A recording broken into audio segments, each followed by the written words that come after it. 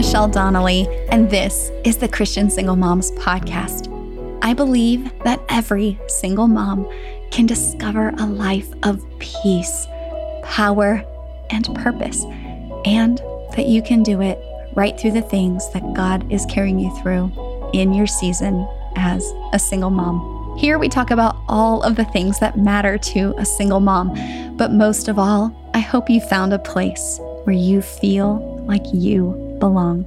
Let's get started. Hey, I'm so glad you could be with me today. I'm your host, Michelle Donnelly. Today, we're talking about getting out of the ruts in our parenting.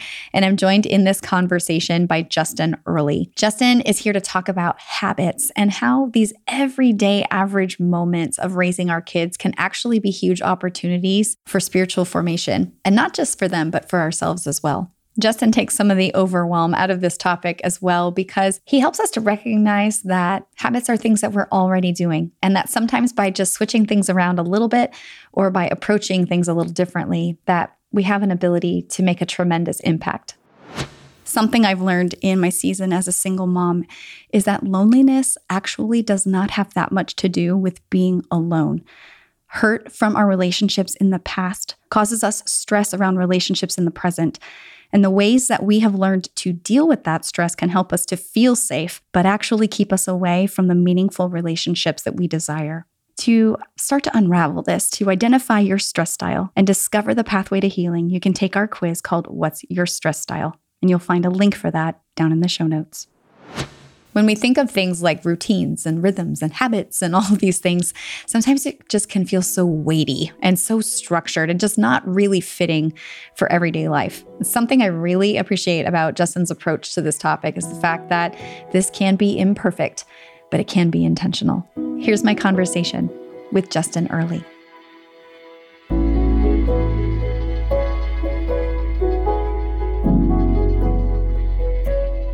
Justin, I'm so glad to have you with me today. Welcome to the podcast. Thanks, Michelle. I am honored to be here.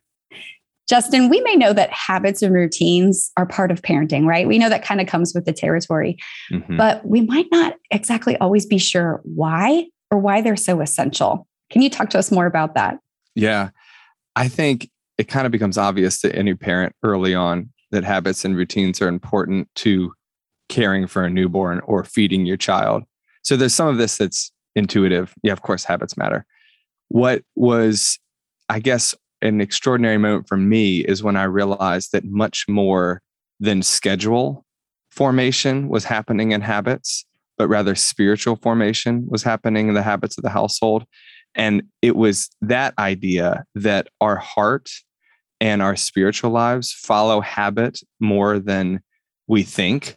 That's the idea that led me to think, oh my gosh, this is actually a topic that's not just about our schedules or about how we are productive or, getting the kids to school on time or not, but really about maybe the most important place of spiritual formation in the life of the family. And that is the habits and the routines of the household.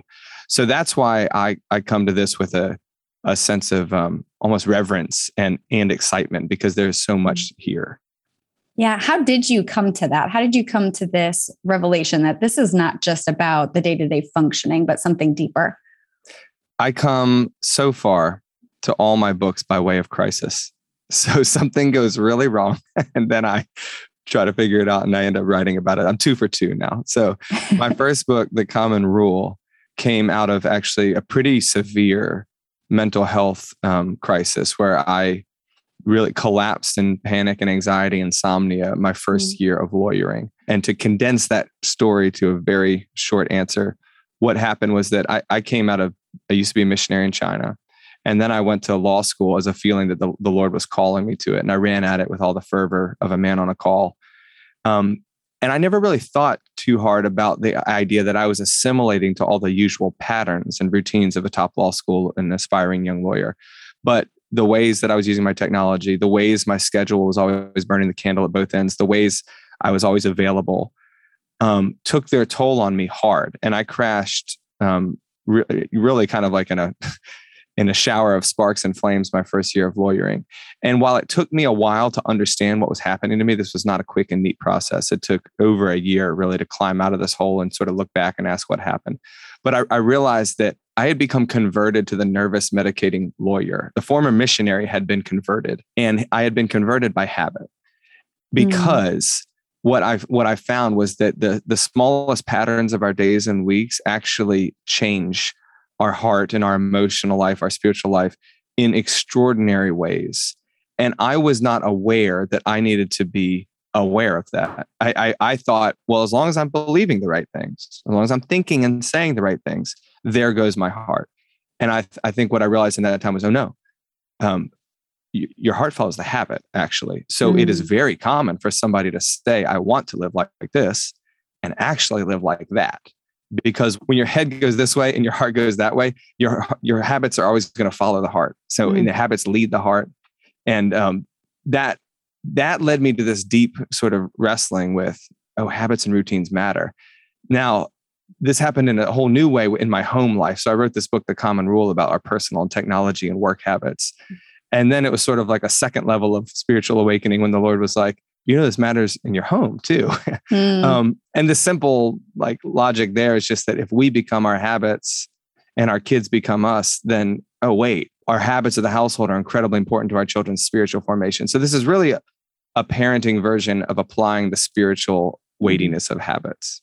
I think that's an incredible distinction that you just made, that we can believe one thing in our heads intellectually, but yet our habits actually are an indication of what we really do follow. Yes. And that when there is a mismatch, what we are doing more and more and more is who we develop into. So even though we may in our minds want to go in one direction, the habits are the disconnect that often are causing some of that discord that we're experiencing in our day-to-day lives. But sometimes we're not always aware of what is the problem? What's the breakdown? Right. And it can be very helpful. Because a lot of this can feel like a burden, like, oh no, I got to rethink all my habits, or you got to look at your habits. And a lot of people are scared to do that. But I'd like to present it as freeing, because the question is not, do you have habits? The question is, what kind and where are they leading your heart? So it can be very freeing and any, person that struggles with addiction kind of knows this. Like at some point, you've got to own up to the fact that you want to change. The problem is your habits are dragging you into a rut, and you need to figure out how to change these habits. But you don't have to be an addict to have this problem. We all have this problem. Yeah. Think about how you look at your phone every day and how you always want to do it a little bit less. Or think about how you respond to your children in frustration every day and how you always wish you didn't snap like that. Or think about how you're always just a little bit late and a little bit rushing everybody. And we wish we weren't like that. Of course we want to live differently, but our habits are ruts that guide us to the same future over and over. So we really got to think about, what is that rut and how does one change it? And if you're doing that, all I want to point out is that these are spiritual as well as schedule ruts. I mean, they're both at play here. And that's why it's really worth looking at. I think technology is such a huge part of this, especially when we're thinking about, I want to disciple my kids, but then our habits, and through our habits, it's like, what is discipling me? And a lot of times through technology, and it can be everything from the content of what we're looking at. So the exact accounts on social media, what they're saying, the messaging, all that kind of stuff. But other times it can just be the habitual nature of prioritizing this thing ahead of better things, ahead of time with the Lord, or just even in response to an emotional trigger that I'm going to this instead of going to the Lord with it. And in your book, though, you outline this kind of as looking at it through the course of our day. So even talk about that as far as from the moment we wake up, how this is already starting to be at play. Yeah, really, some really good stuff there in what you just said. One, the idea that it's kind of about us before it's about our children. We want to think about our children's habits, but first we need to think about what are ours. And second, you mentioned the idea that it's sometimes it's not as much about the content of what's on our screens or what the what we're looking at or what our habit is. It's about just the medium of it. So put those together at the beginning of the day, which is why I start the chapter 1 of this book at the beginning of the day for parents, because I realized a couple years ago that my habit of opening my phone the minute that I wake, and that being the first thing that I do every morning, was far more than a little scheduling habit. There was a deeply spiritual pattern there. And so the short version of that is when I was an early lawyer, I was working at the London office. I was in Richmond. They were in London. So I would wake up every day to about 5 hours worth of emails already in my inbox because of the time difference. And I just wanted to be good at my job. So, I mean, I was just like, it was on my mind. I would wake up and I would open the inbox to see what London wanted me to do that day. And I didn't think, that mattered that much until there was one morning where I woke up earlier because my son was crying, and I got up to go help him. And 5 minutes later, I'm sitting on the foot of my bed, halfway through a response to the London office, when I realized my son was still crying. I never went in there. And it was fine. He just like lost his pacifier or something. But it was that morning that was my literal and metaphorical wake up moment of I've become the guy, who's more attentive to the cries of his office than the cries of his son. And of course, I don't want to be like that. I never set out to be like that, but habit took me there. And as I started to study that moment, I was like, oh my gosh, something is happening every morning when I open my eyes to my emails. And this might be social media. This might be Twitter or the news. This might be emails or work. It might be the schedule. But what we're saying in a way is that today depends on X, how I do at work or how I live up in social media or what is the news today? Who do I need to be mad about or what do I need to be afraid of? And obviously, all of these things are worth paying attention to in some way throughout the day. I don't recommend people stop checking their emails or maybe stop being present to their friends and family online or whatever. But there is a approach to the day that is spiritually shaped by the first thing that we look at. And it is a very different morning to look at scripture first, for example, which is one of the habits I recommend, just a daily habit of scripture before phone, and say, what if the truest thing about today is the fact that God loves me, he lives, and he is guiding the world towards renewal. Whatever my inbox has to say about the day, it's in the context of his love and his calling for me to go out and love today, or whatever the schedule has, or whatever social media says. So I'm really big on trying to say, by flipping that one little habit, we actually make a major theological and emotional shift to our day. We approach the world not looking for love, but knowing that we are loved and now looking to give love. And whether you're going to an office or going to parent, that's a small habit with an enormous impact.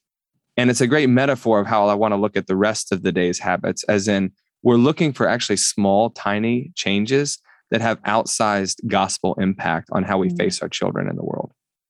I think what you said is just so important. And I want to sit here for a minute on this idea of scripture before phone. Sure. Because the way that you describe that, though, is not just here's a rule and here's why you should do it. This is cultivation of the heart. This is the combination of the heart and the habit together. And, a lot of times we'll quote that scripture that says, do not be conformed to this world, but be transformed by the renewing of your mind. And we stop there. But the rest of that verse says that in so doing, we would test the will of God. So there's a doing aspect of that too, of the renewing of our mind, and our habits, I think, are where that plays out. And interestingly enough, I think when we think about waking up in the morning, for example, I was also reading an article recently that said that cortisol, the stress hormone, is the highest first thing in the morning when you wake up. Oh, is that and right? Yes. And that explains a lot about my life. Okay. Doesn't it? So it would make sense, though, that if we wake up already with that hormone revved up, and for some of us, it might even be more so if we're living in a trauma zone, if we're living in that survival mode, your cortisol is off the charts almost all the time. Yes. But it will then be even more so in the morning. That may be why you wake up even more so with dread. It's not because there's anything specifically, uniquely wrong with you, but it may be that you have specific, unique needs because of this going on in your body. That's exactly right. We're training ourselves in that mode then, though, that when I feel that stress hormone, what do I feed? myself in that moment? What am I intaking? And if it's the word of God, then over time, and this is my story, just waking up a half hour before the rest of the family to sit quiet with the Lord, to just hear about who he says he is in his word and read about his faithfulness over and over and over, that then when I feel stress, my body craves the word of God, my brain, my heart, like all together. Wow. That's now how I want to be fed, so that when I'm moving through the stress of my day, I know where that quiet zone is. I know how to get back there. Yes. And then, though, that's where, as you said, that's where a lot of these other habits can flow from then. But it is more so about giving ourselves the opportunity to be renewed and then have that play out through the things that we're doing. But it's not just mindless habits, which are impossible for us to upkeep because willpower just is not the fuel for life. Yes. I really like the way that you're focusing in on how the body's involved here, and that, there's a reshaping of the body and the stress response and the heart, and they're getting intertwined in this. And that's exactly the point. I think I'd like to jump on that and emphasize to people that our hearts and our bodies and our habits and our heads are way, way more interconnected than we think, which is why we just can't ignore this.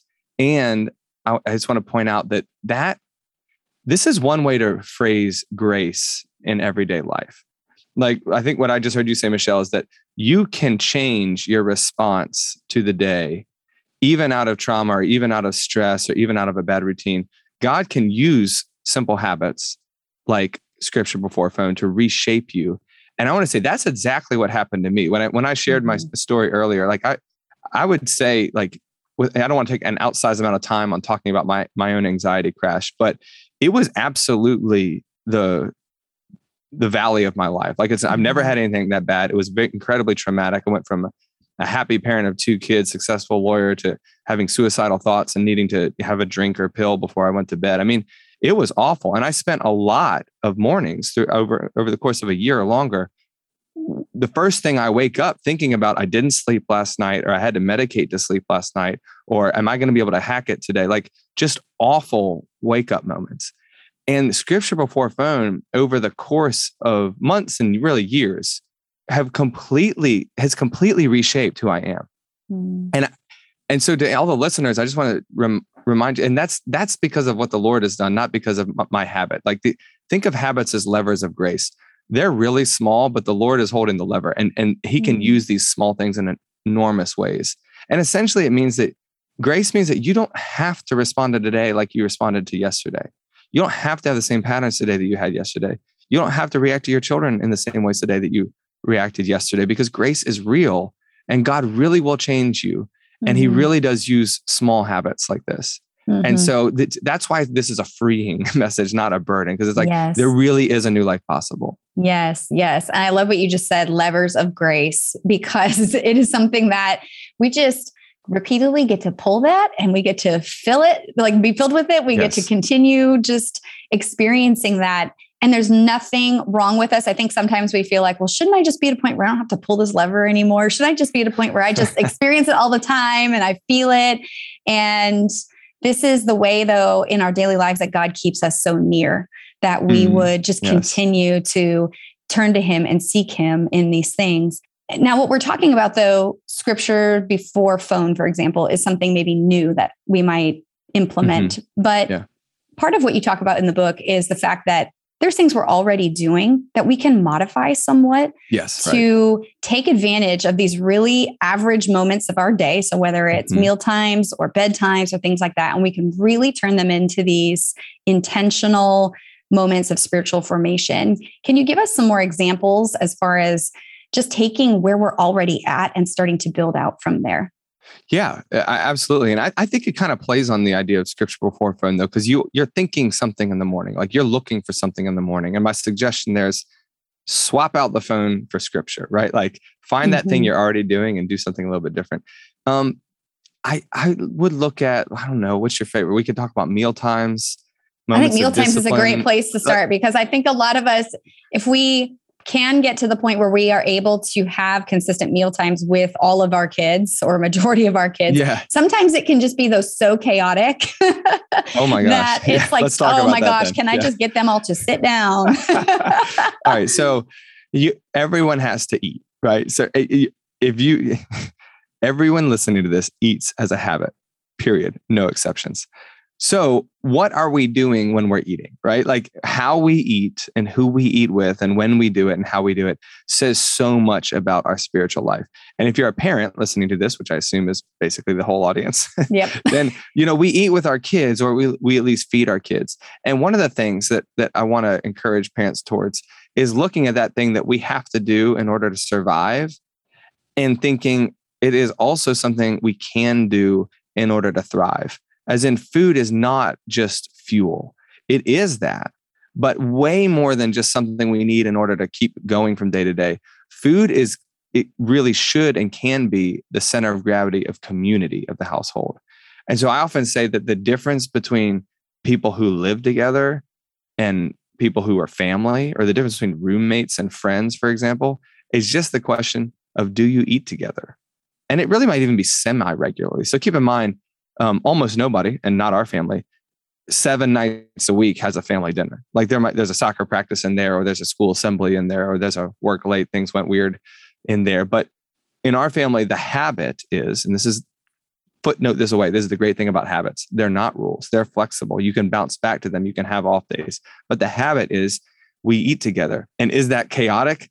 As you said, Michelle, absolutely. Like it is absolutely chaotic in our house. We have a 2-year-old to a 10-year-old. We have 4 boys. And I often tell people, and this is not an exaggeration, that sometimes our family dinner looks more like a WWE wrestling match than it does like a nice family conversation.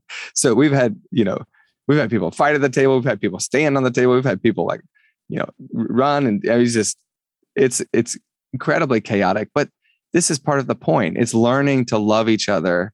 It's learning to say that, okay, we don't have to grab for food. We can ask. We don't have to talk about what we don't like. We can talk about what we do like. We can say thank you. We can pray together. We can start to ask about our day. All these little things that happen at a family dinner are actually phenomenal life skills that are being cultivated across time of how does one get to know another person? Well, you sit down and you eat and you ask questions. Or how does one serve another person? Well, you cook for them and then you help clean up together. Like how does one run a household? Well, this is what it looks like. Help carry the groceries in, help cook, help prep, help clean.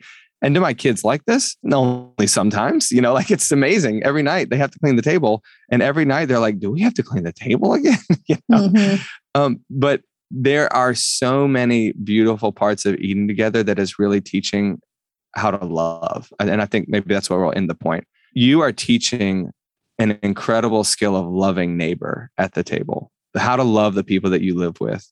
This is one of the primary things we want to teach our children. And the table is just like, it's right there. So you can start to look at all these places in the household, like things you're already doing and realizing, oh my gosh, this is the fertile ground of spiritual formation.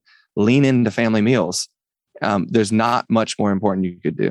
I think this is really just the way that you explained all of that just helps to dig out the relevance of things that we think of as so mundane. We may think of, okay, well, mealtime is spiritual formation if it includes like an awesome devotional by mom, there's great conversation that's just so oriented towards, the love of Christ, and nobody got up from the table and there was no fighting and all that kind of stuff. But what you described is these everyday little rhythms of serving each other and asking and please and thank you and conversation and all that kind of stuff. And I think sometimes we get caught up in thinking like, oh, this particular mealtime has to feel like it was formative, rather than seeing the rhythm over life, over the entirety of life, to see how are our children learning different skills that will be useful in all manner of relationships. But then also these things are how they learn to connect to the heart of God.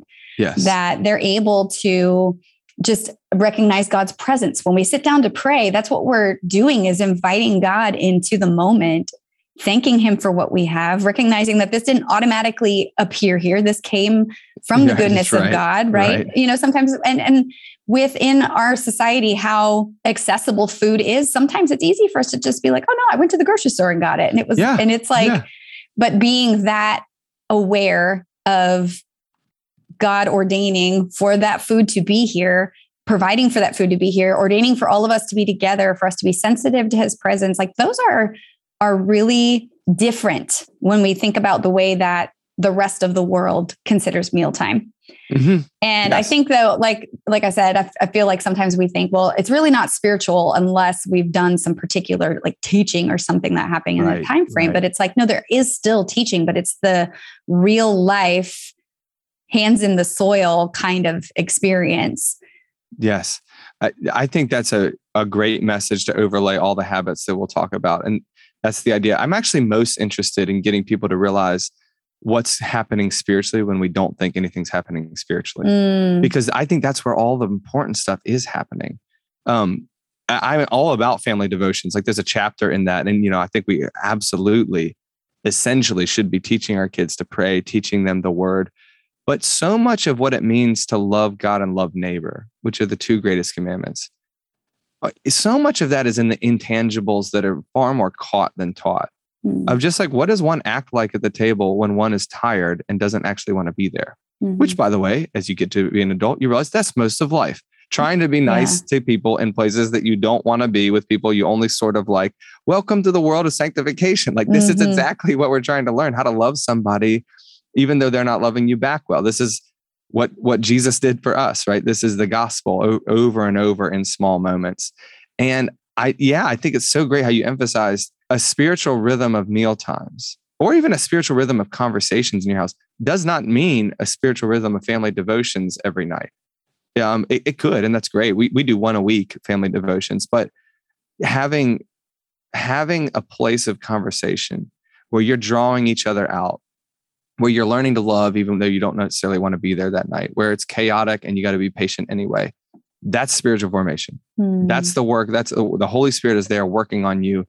And I just encourage everybody to open their eyes to the spiritual work that's being done when you don't think any spiritual work is being done, because it's probably the most important work that's being done. So great. And I think it's also great too that you quantified like, yes, devotionals are important, but we may only do one a week, because I think sometimes we think, well, if I can't do it every single night, then it's not worth starting. Or I'll start and get into a rhythm. And because I miss like 5 days, then I guess we're just not going to do it anymore. Like, that kind of thing. I mean, this is so true.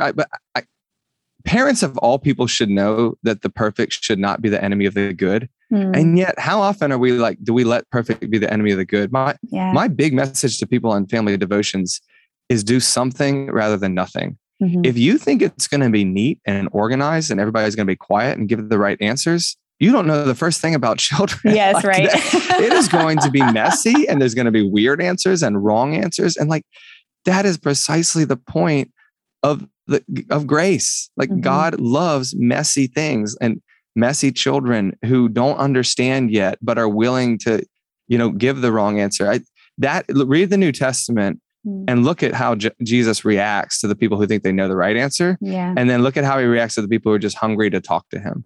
And those are the ones he's like, that you're like the children. And I think about this all the time when Jesus was like, let the little children come to me. I mean, why did the disciples want to get them out of there? Probably because they were a mess, like all children are. Probably because they were like, they're interrupting the teaching. We should be doing important stuff. And Jesus is like, this is the important stuff. Let them come. And if you come to our family devotions, like last night, was ours. I mean, sometimes it's a quick conversation about a verse. Sometimes we read a story. Sometimes we use a devotional. It's really different. And like one of the kids left the table last night because he was too little, and that was fine. The 2-year-old just sort of wandered around, but it is messy, but it's something. And moving to something messy is way better than having nothing, because if you can't be perfect, then you end up doing nothing. No, do something messy because it's at least something. There are 3 words every abuse survivor must hear. God hates abuse. Plus One Parents has released a devotional for abuse survivors called Safe Haven, a devotional for the abused and abandoned. Safe Haven is a biblically based guide to abuse, giving you the tools that you need to identify it, respond to it, and heal from it. Safe Haven is now available in paperback, ebook and audiobook formats, and you can locate a link to purchase your copy down in the show notes.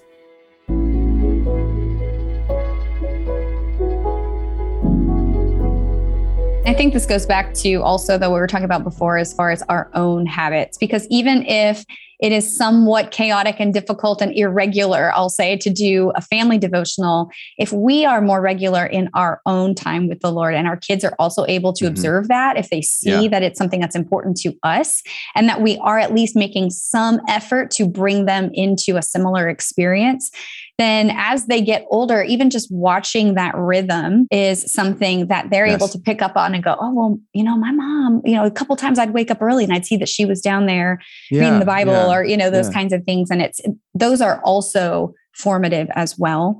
And that's the thing that we often have more control over, because especially, being a single mom, it's like, okay, well, this night I don't have my kids. And then this night I do, but then they have this rehearsal and this thing and whatever. And it can feel like those devotional times are just so few and far between.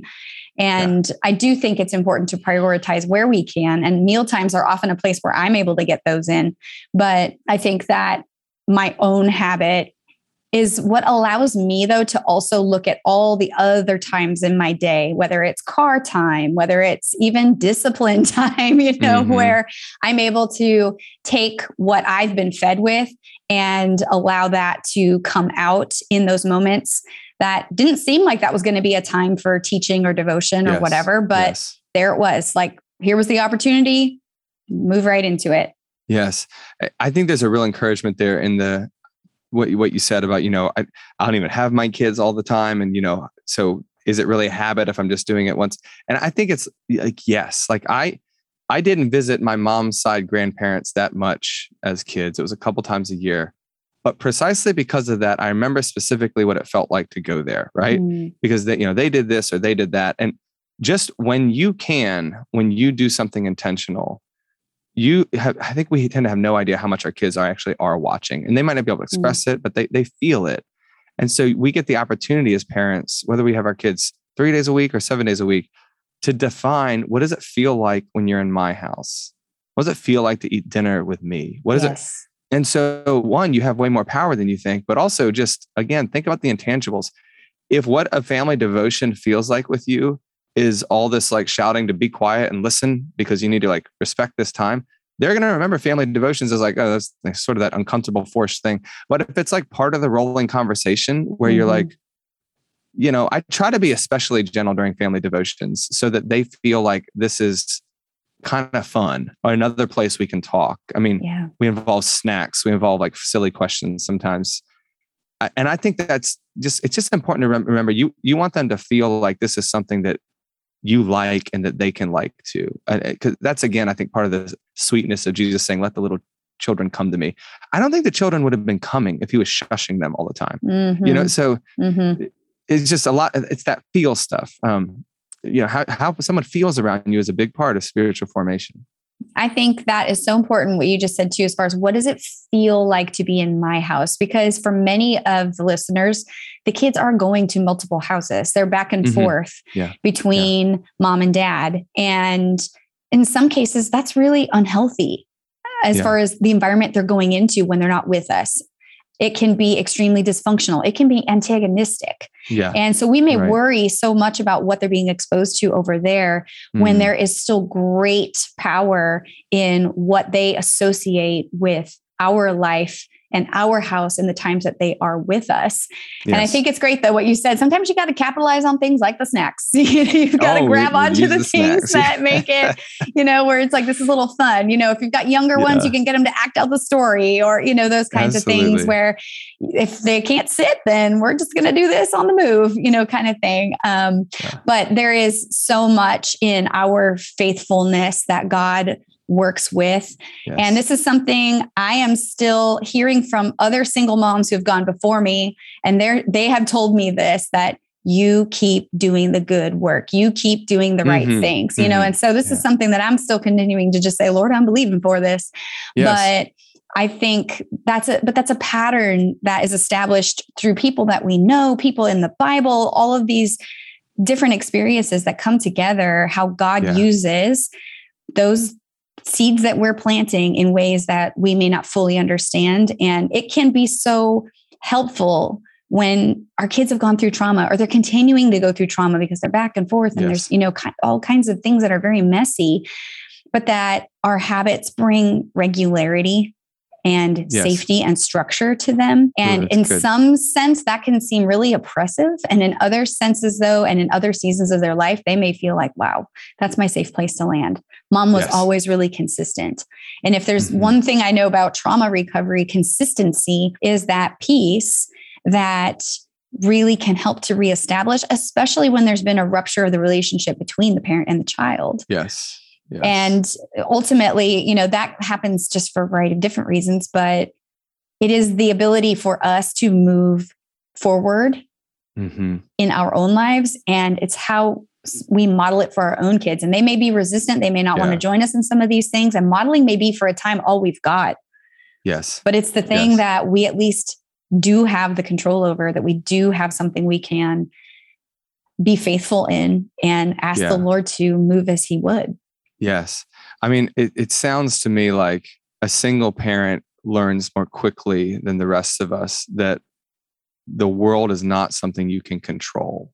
And I do think that all parents have to reckon with that at some point, you cannot control all of your kids' experiences. And this is the lesson you learn as you grow up, that, there's a big, dangerous, scary, evil world out there. But we're not called to control all that. Fortunately, God is. What we are called to do is to be faithful in the areas that we've been given to act.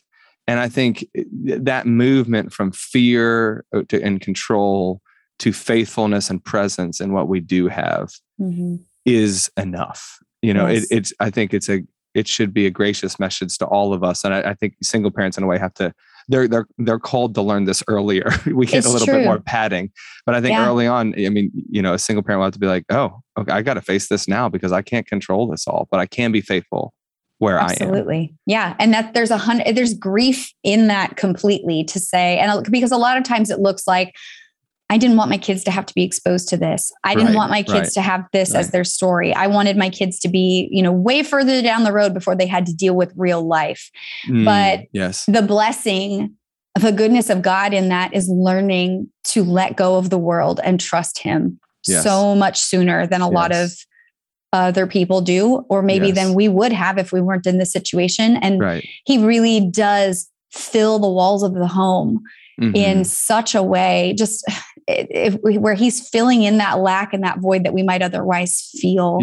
And we really are able to have just such this beautiful experience.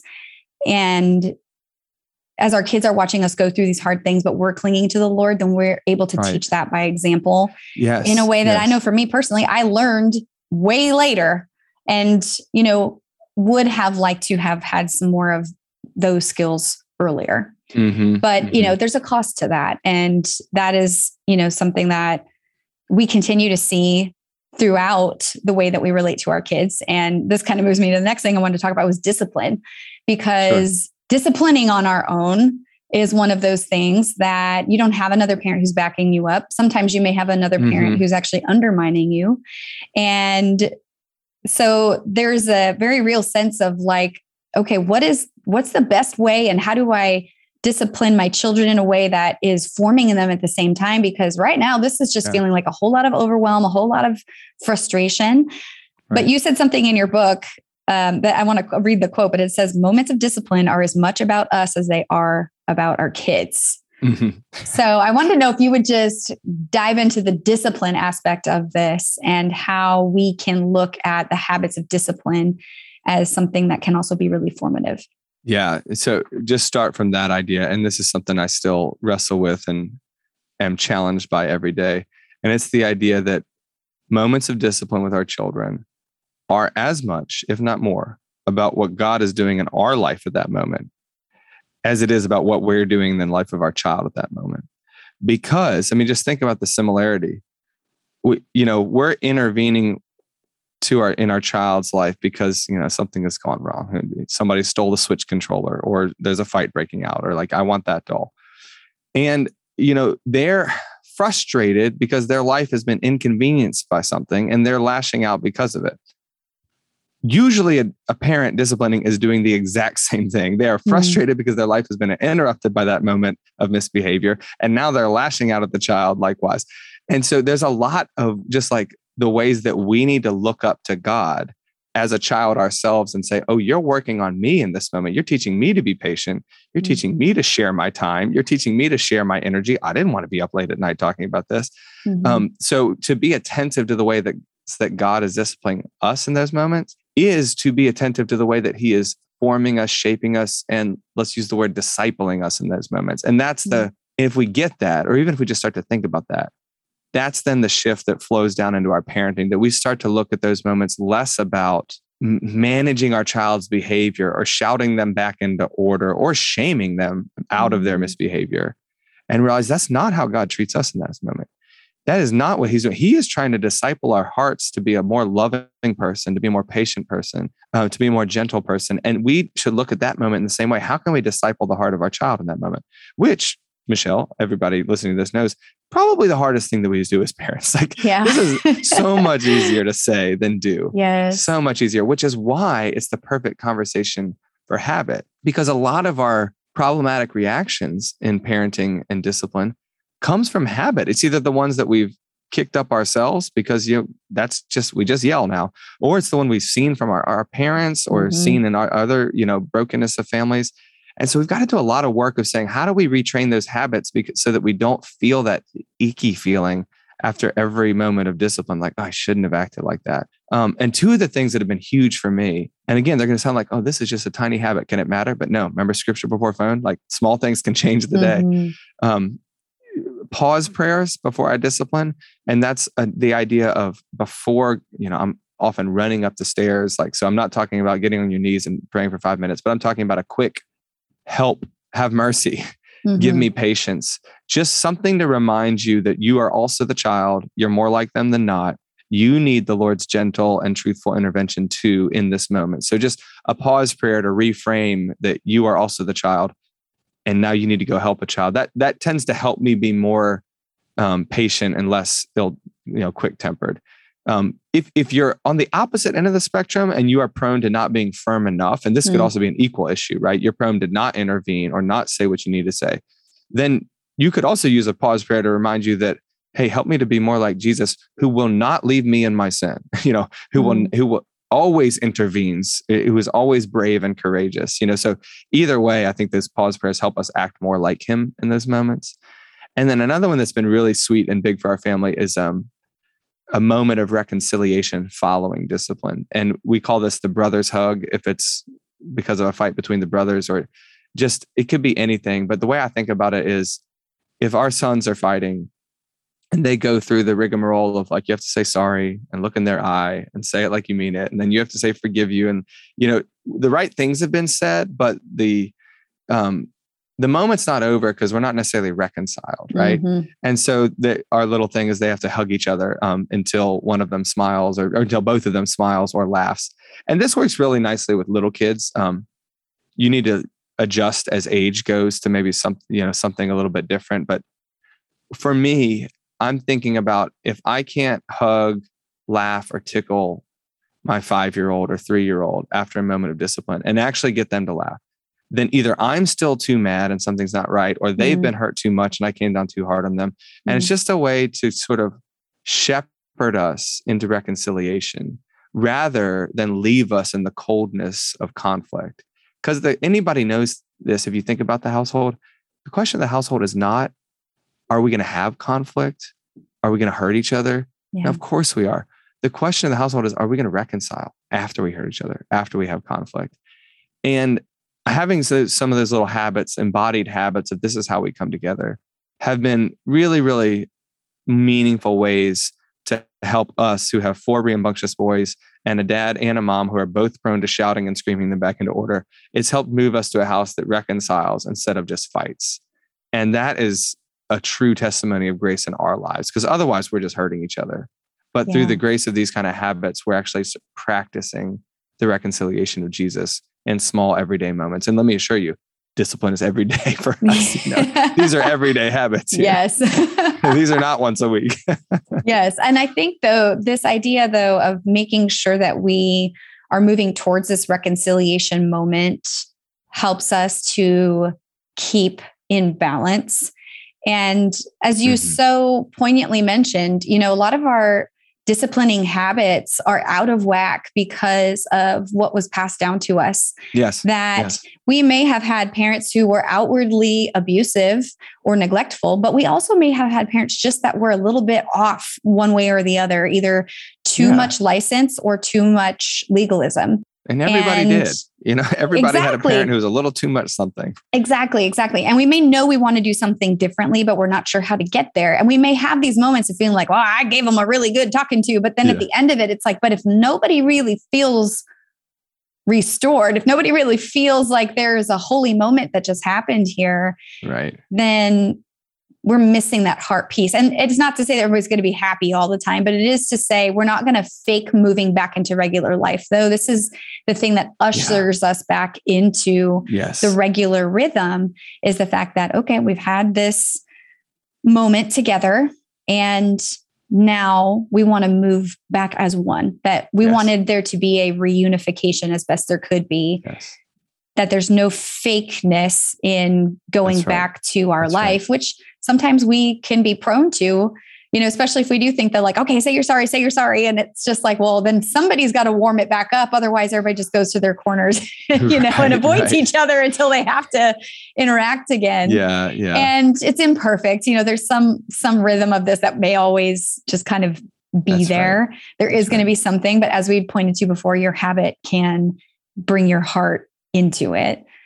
Even if you may not even start wanting to do it, that when you end, you may be a little more warmed up to it than you were before. It's absolutely true. And it's going to be imperfect. It's not going to be impressive, but it should be intentional. That's just a lot of these can be boiled down to that. We're not looking for something impressive, just intentional. We're just trying to move like Jesus does towards us, and move into those moments instead of away from them. I want to highlight what you just said. It's going to be imperfect. It's not going to be impressive, but it should be intentional. That's a word. That's great. There you go.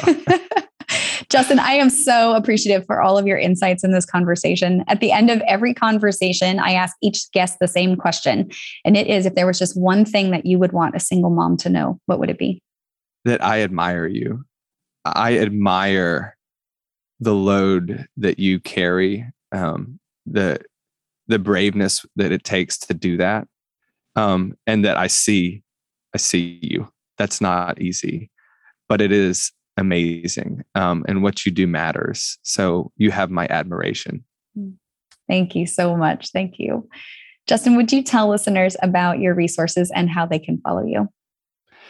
Google is your great friend here. You can spell my name wrong and get the typos in the titles, but if you Google Justin Earley, Habits of the Household or The Common Rule, you'll get to, I've got web pages for each of those books. And I just don't tell my publisher. I encourage anybody to go to those pages. I share a lot of the kind of like simplification of these habits right on the website. And then you can decide if you want to dive into the audiobook or the book from there. And then you can also find me at justinwhitmelearly.com or on Instagram. It's where I'm most present on social media, just trying to share little moments of what I'm learning from parenting at the time. And so reach out and say hi. I will maybe take some time, but I always try to respond to every message. So please, anybody's welcome to contact me. And I actually really do recommend the book. I think it's a great reference tool to continue to use. So I will include links though in the show notes so that listeners can access that. But just again, thank you, Justin, for sitting down with me. You're so welcome. What a good conversation. I really appreciate it, Michelle. If you enjoyed this conversation, I've got a couple others you might like to listen to. Check out episode 102, Helping Kids Cope with the Grief and Loss of Divorce with Lauren Wrightsema. Also, check out episode 95, Raising Kids Who Bounce Back with Dr. Rhonda Spencer Huang. We'd love to invite you to get involved with the Plus One Parents community. You can join us on Facebook or Instagram at +1.parents. And on Facebook, you can join our private Facebook group, Beloved Collective.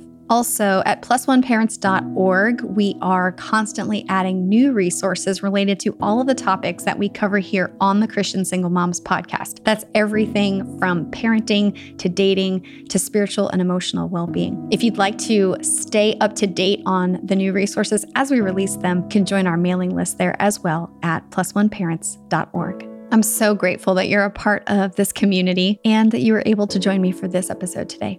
I pray always that you would know that you are seen and you are beloved.